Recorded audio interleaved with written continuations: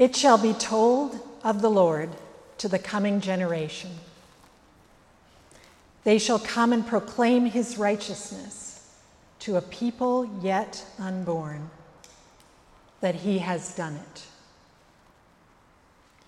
May the words of my mouth and the meditations of all our hearts be pleasing in your sight, O Lord, our rock and our Redeemer. Good afternoon. Welcome to Christ the King. As Keith said, he has set a series for us for the rest of the summer in the book of Psalms.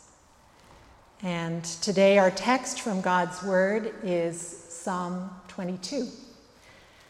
And if you have your Bibles handy, we will get to our text in a moment. But first, by way of background, I want to talk about the Trinity. Now, that might seem a bit strange, since Trinity Sunday was 9 weeks ago. But for those who have been joining in our catechism classes over the last many months, as we have been studying the Apostles' Creed, we've been talking about the Trinity a lot. Because knowing the one true living God as Trinity, as Father, Son, and Holy Spirit, is foundational to our Christian faith. For Josiah and Glenn and I, as we were preparing to teach catechism, we did a lot of reading up on the doctrine of the Trinity, and if you were to do the same reading, you'd find that theologians talking about the doctrine of the Trinity quote a lot of Scripture. Some from the Old Testament, but mostly from the New Testament. But think back for a moment to the time when the church began. Immediately after the events of Jesus' crucifixion, resurrection, and ascension, and after the outpouring of the Holy Spirit at Pentecost, the church that we read about in the book of Acts didn't have the New Testament. The New Testament had not been written yet. And furthermore, writing it was not their highest priority. Their highest priority was proclaiming Jesus in the power of the Holy Spirit.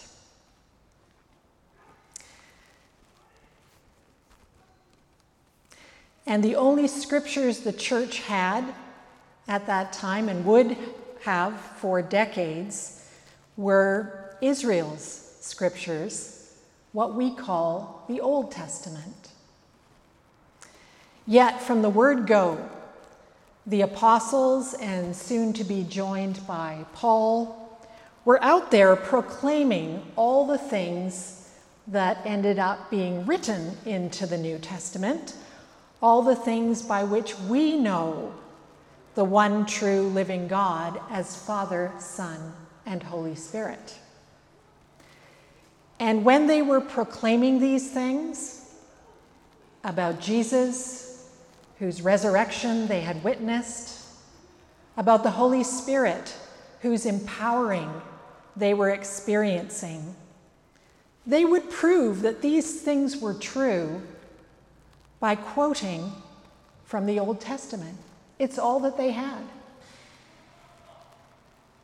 Every week after reading a psalm or a canticle today in our worship service, we say, "Glory be to the Father, and to the Son, and to the Holy Spirit, as it was in the beginning, is now, and will and ever shall be, world without end. Amen." God has not changed.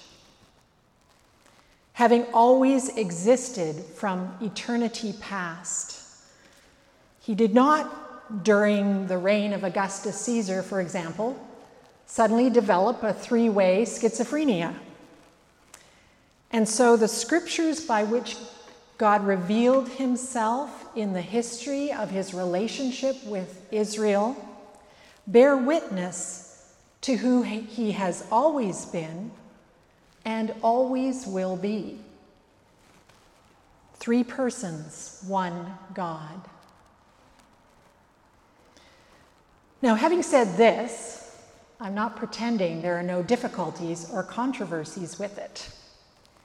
In fact, in the history of the church, there have been many difficulties and controversies with this because of the following question. How did the earliest church, consisting mainly of Jews and affirming the authority of Israel's scriptures, go from Jewish monotheism, belief in one God, period, to Trinitarian monotheism, believing that the one God subsists in 3 persons, Father, Son, and Holy Spirit? How did this happen?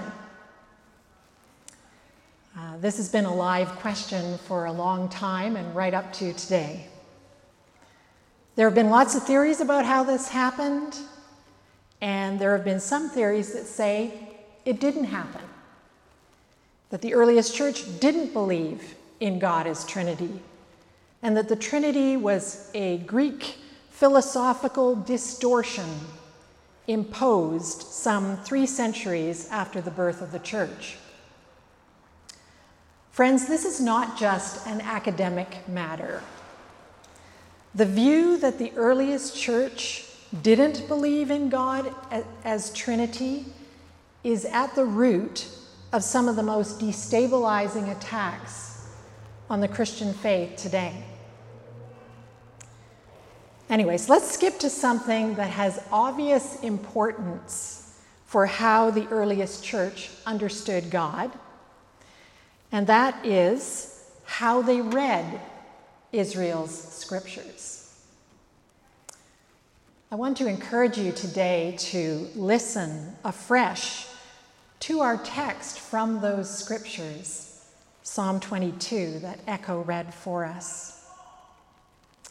And hear in it the way the early church apparently heard it,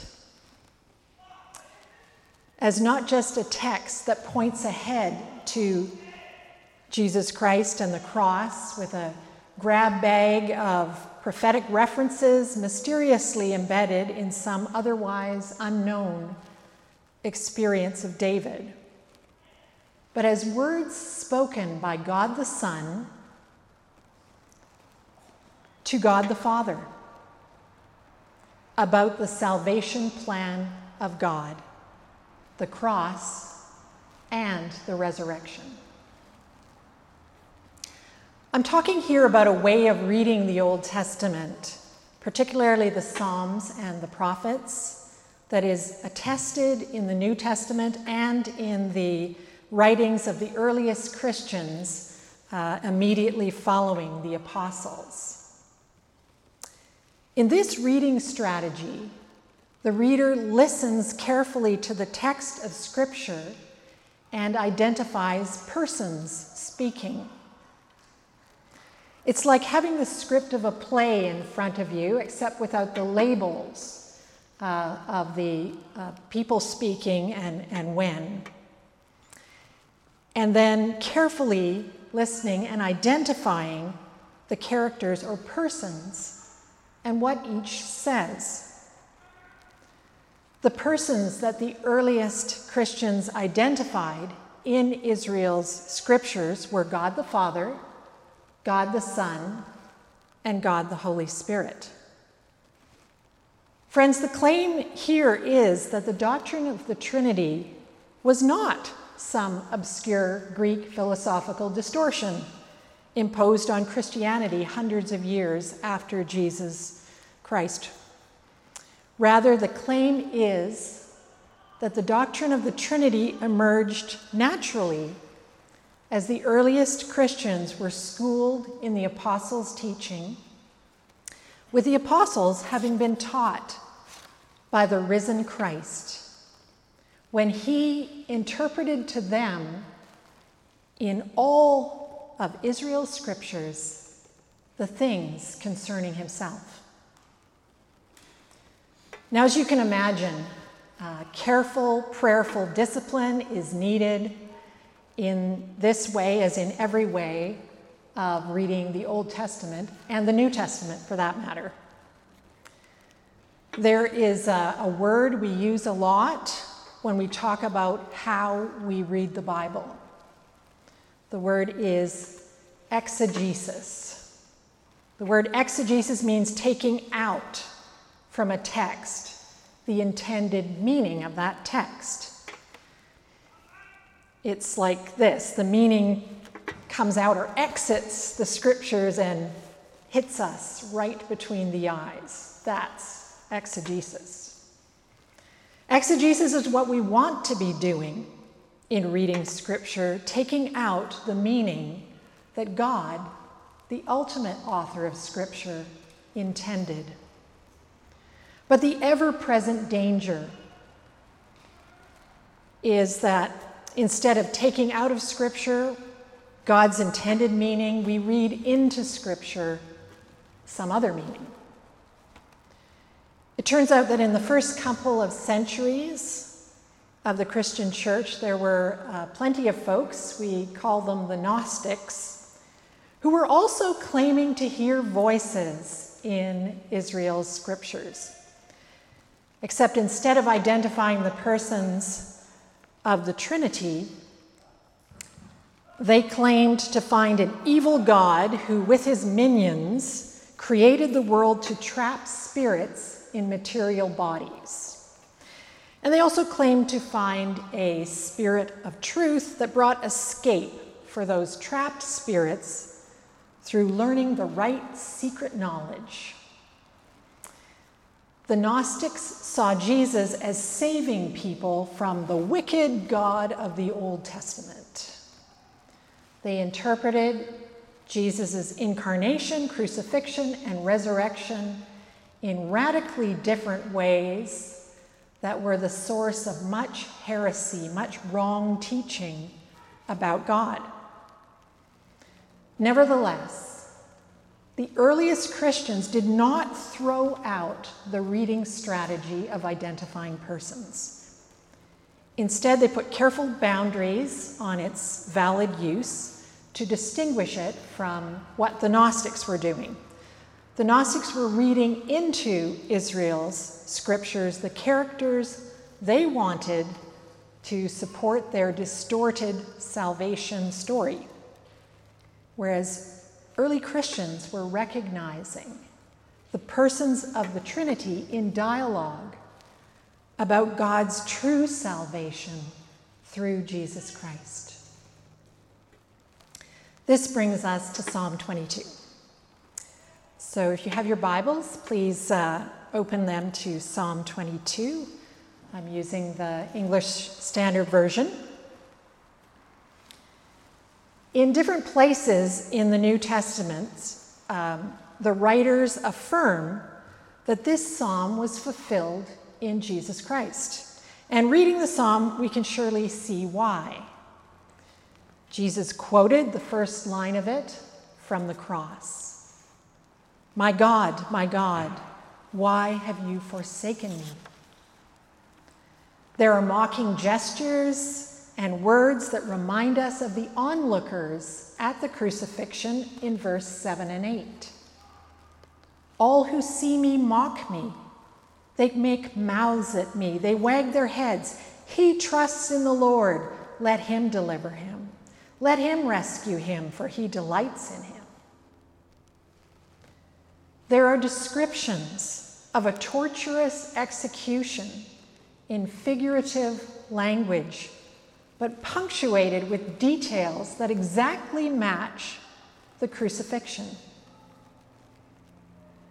Look at verse 16. For dogs encompass me, a company of evildoers encircles me. They have pierced my hands and feet. And also look down at verse 18. They divide my garments among them. and for my clothing they cast lots. Then there is a very dynamic or dramatic shift in the psalm. In verses 19 and 20, there are desperate pleas to be saved from death. These climax in verse 21a, "Save me from the mouth of the lion." Then suddenly, out of nowhere, in verse 21b, "You have rescued me from the horns of the wild oxen." You can't tell in the English, but there is no hint of change in verse 21 until the very last word in the Hebrew. A more literal translation of the word order for verse 21 would be, "Save me from the mouth of the lion, from the horns of the wild oxen. You have heard me." But you've got to know something has changed when verse 22 is full-on praise for rescue. And in the whole rest of the psalm, the praise is spreading out from family to congregation in verse 22, to nation in verse 23, to all the nations in verse 27, and then down through the generations in verses 30 and 31. The dramatic shift in the psalm between verse 21 and 22 speaks of Jesus' resurrection. Death has been conquered, and praise spreads out to the ends of the earth, with the gospel message going from Jerusalem to Judea to Samaria to every corner of the earth. Finally, the words at the end of the psalm sound very much like words that Jesus spoke just before he died on the cross. Take a look at verse 31. "They shall come and proclaim his righteousness to a people yet unborn, that he has done it." Jesus said, "It is finished. It is accomplished," when he bowed his head and died on the cross. And in the psalm, the message, "He has done it," is the good news that is proclaimed around the globe and down through the generations. Because the cross and the resurrection are two parts of the same thing, God's salvation. I like how an Anglican bishop, Leslie Newbigin, said it. "The resurrection is not the reversal of a defeat, but the proclamation of a victory." In other words, the cross worked. Sin and its consequence, death, are beaten. Praise the Lord. So Psalm 22 certainly finds fulfillment in the crucifixion, and also, it would seem, in the resurrection of Jesus Christ. But what kind of fulfillment is it? This is a psalm of David. Yet the words of the psalm that so closely match Jesus' experiences do not match any experiences of David about which we know. David endured a lot of suffering, but not an execution like the one depicted in this psalm. So when David speaks the words of Psalm 22, he's going beyond any particular experience of his own.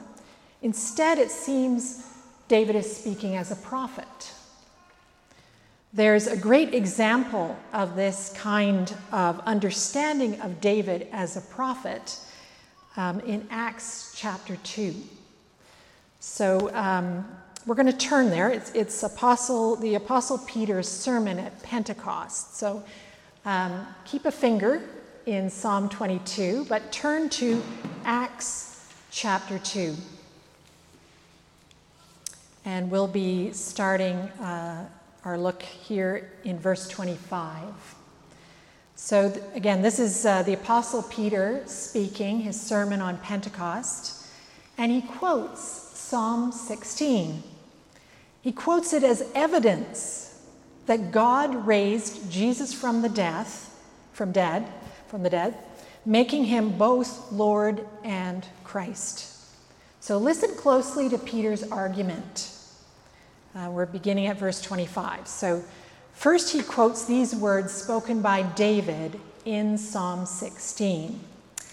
I saw the Lord always before me, for he is at my right hand, that I may not be shaken. Therefore my heart was glad and my tongue rejoiced. My flesh also will dwell in hope. For you will not abandon my soul to Hades, or let your Holy One see corruption. You have made known to me the paths of life. You will make me full of gladness with your presence.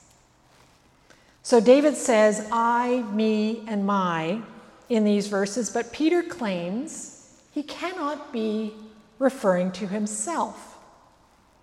Rather, Peter claims that as a prophet, David is speaking these words from Psalm 16 in the person of someone else. So continuing to read from verse 29, Peter says, Brothers, I may say to you with confidence about the patriarch David, that he both died and was buried, and his tomb is with us to this day. Being therefore a prophet, and knowing that God had sworn with an oath to him that he would set one of his descendants on his throne, he foresaw and spoke about the resurrection of the Christ, that he was not abandoned to Hades, nor did his flesh see corruption. This Jesus God raised up, of that we are all witnesses.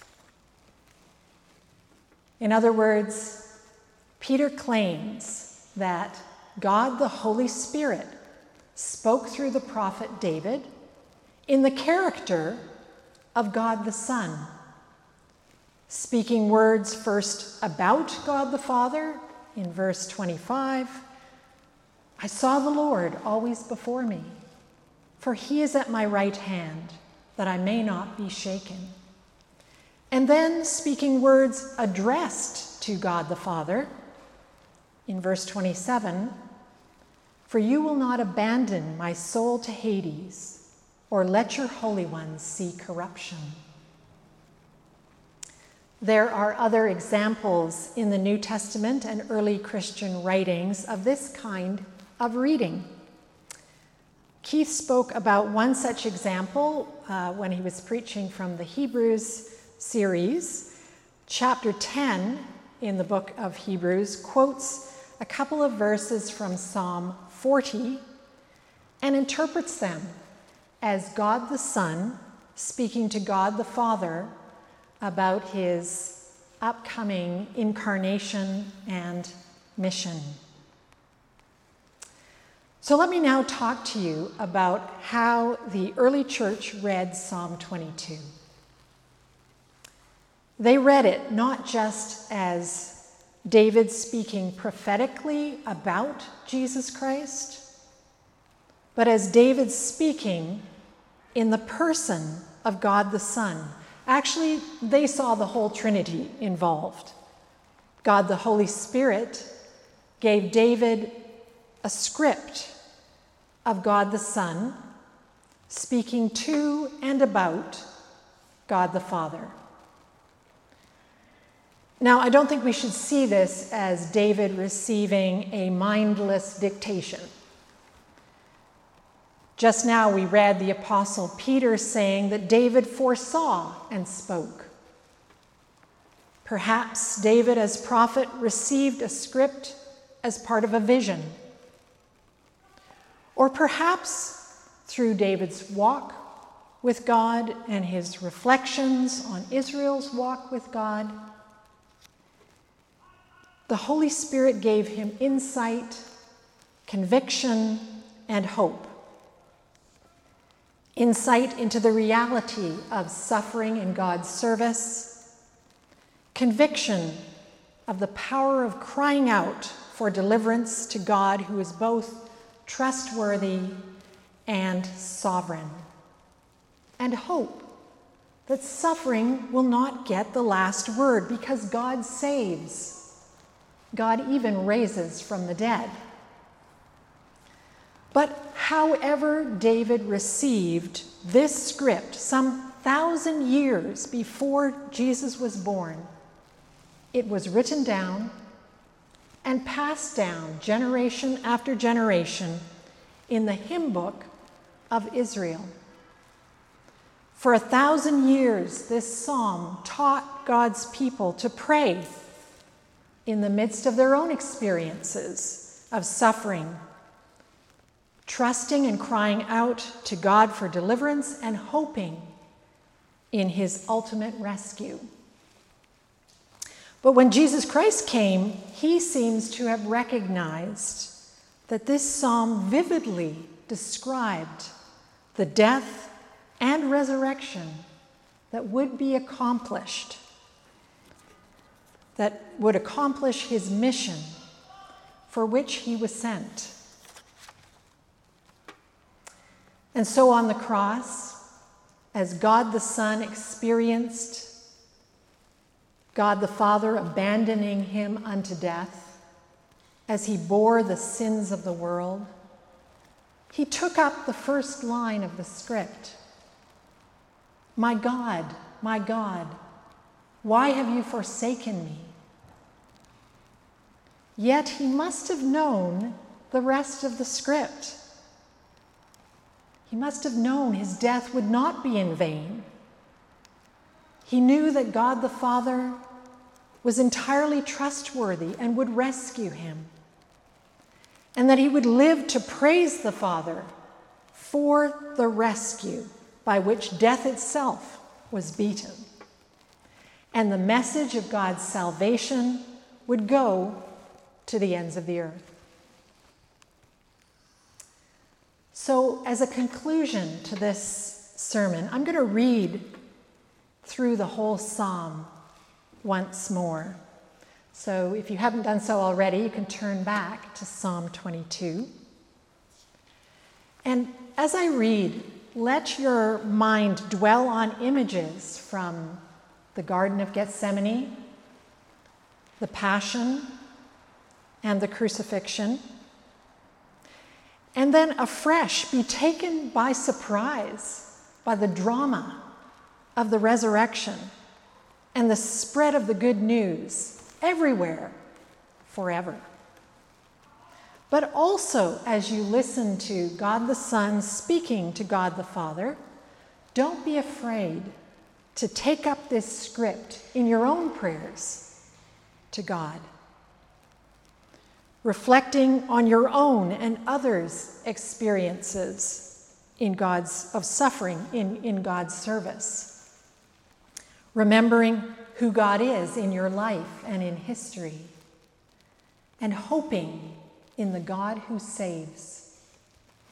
This is what Israel did with this psalm for 1,000 years before the coming of their Savior and ours.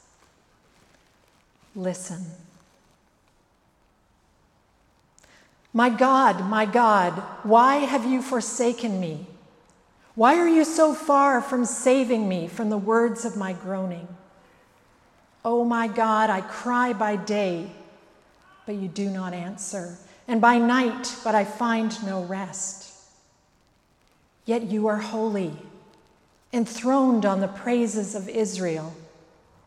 In you our fathers trusted, they trusted, and you delivered them. To you they cried and were rescued. In you they trusted and were not put to shame. But I am a worm and not a man, scorned by mankind and despised by the people. All who see me mock me.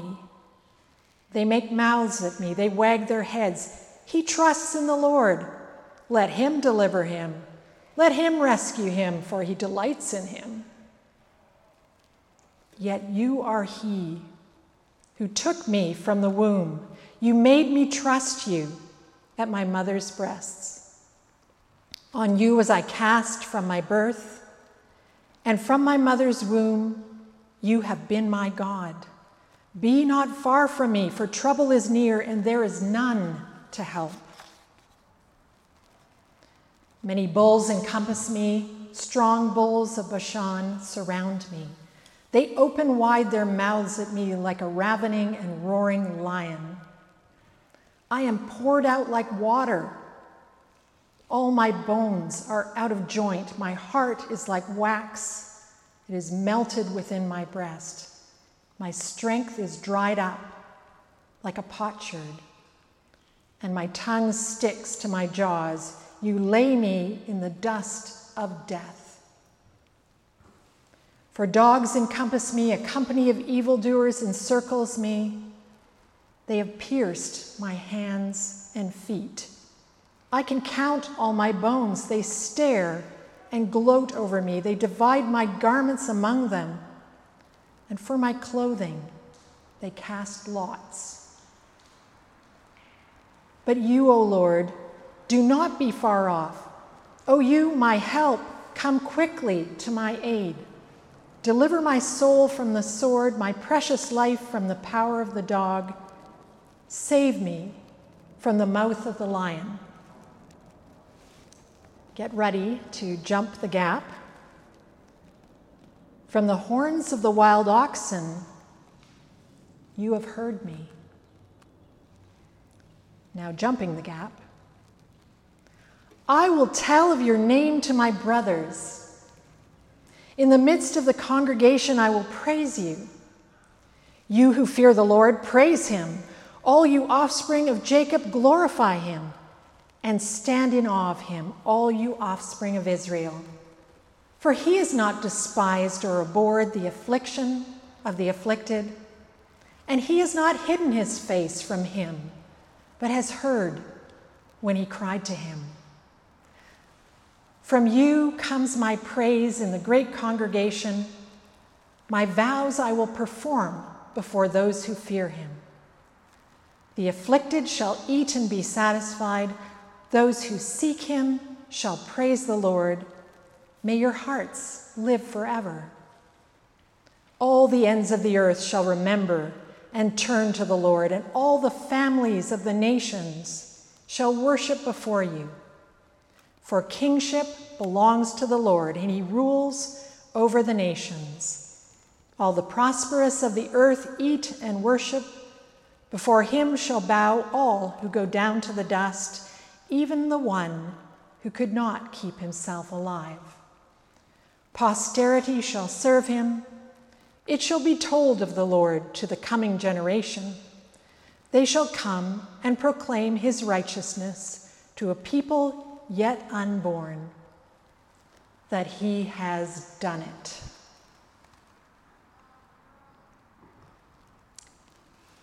Pinned to the cross, God the Son bowed his head and said, "It is accomplished." But in his glorious resurrection body, ascended and seated on the throne of grace in heaven, where we will one day join him in our own resurrection bodies, he praises God the Father who raised him from the dead and says, "He has done it. Hallelujah."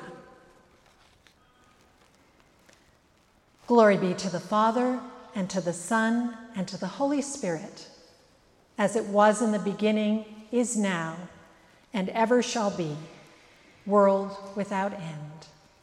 Amen.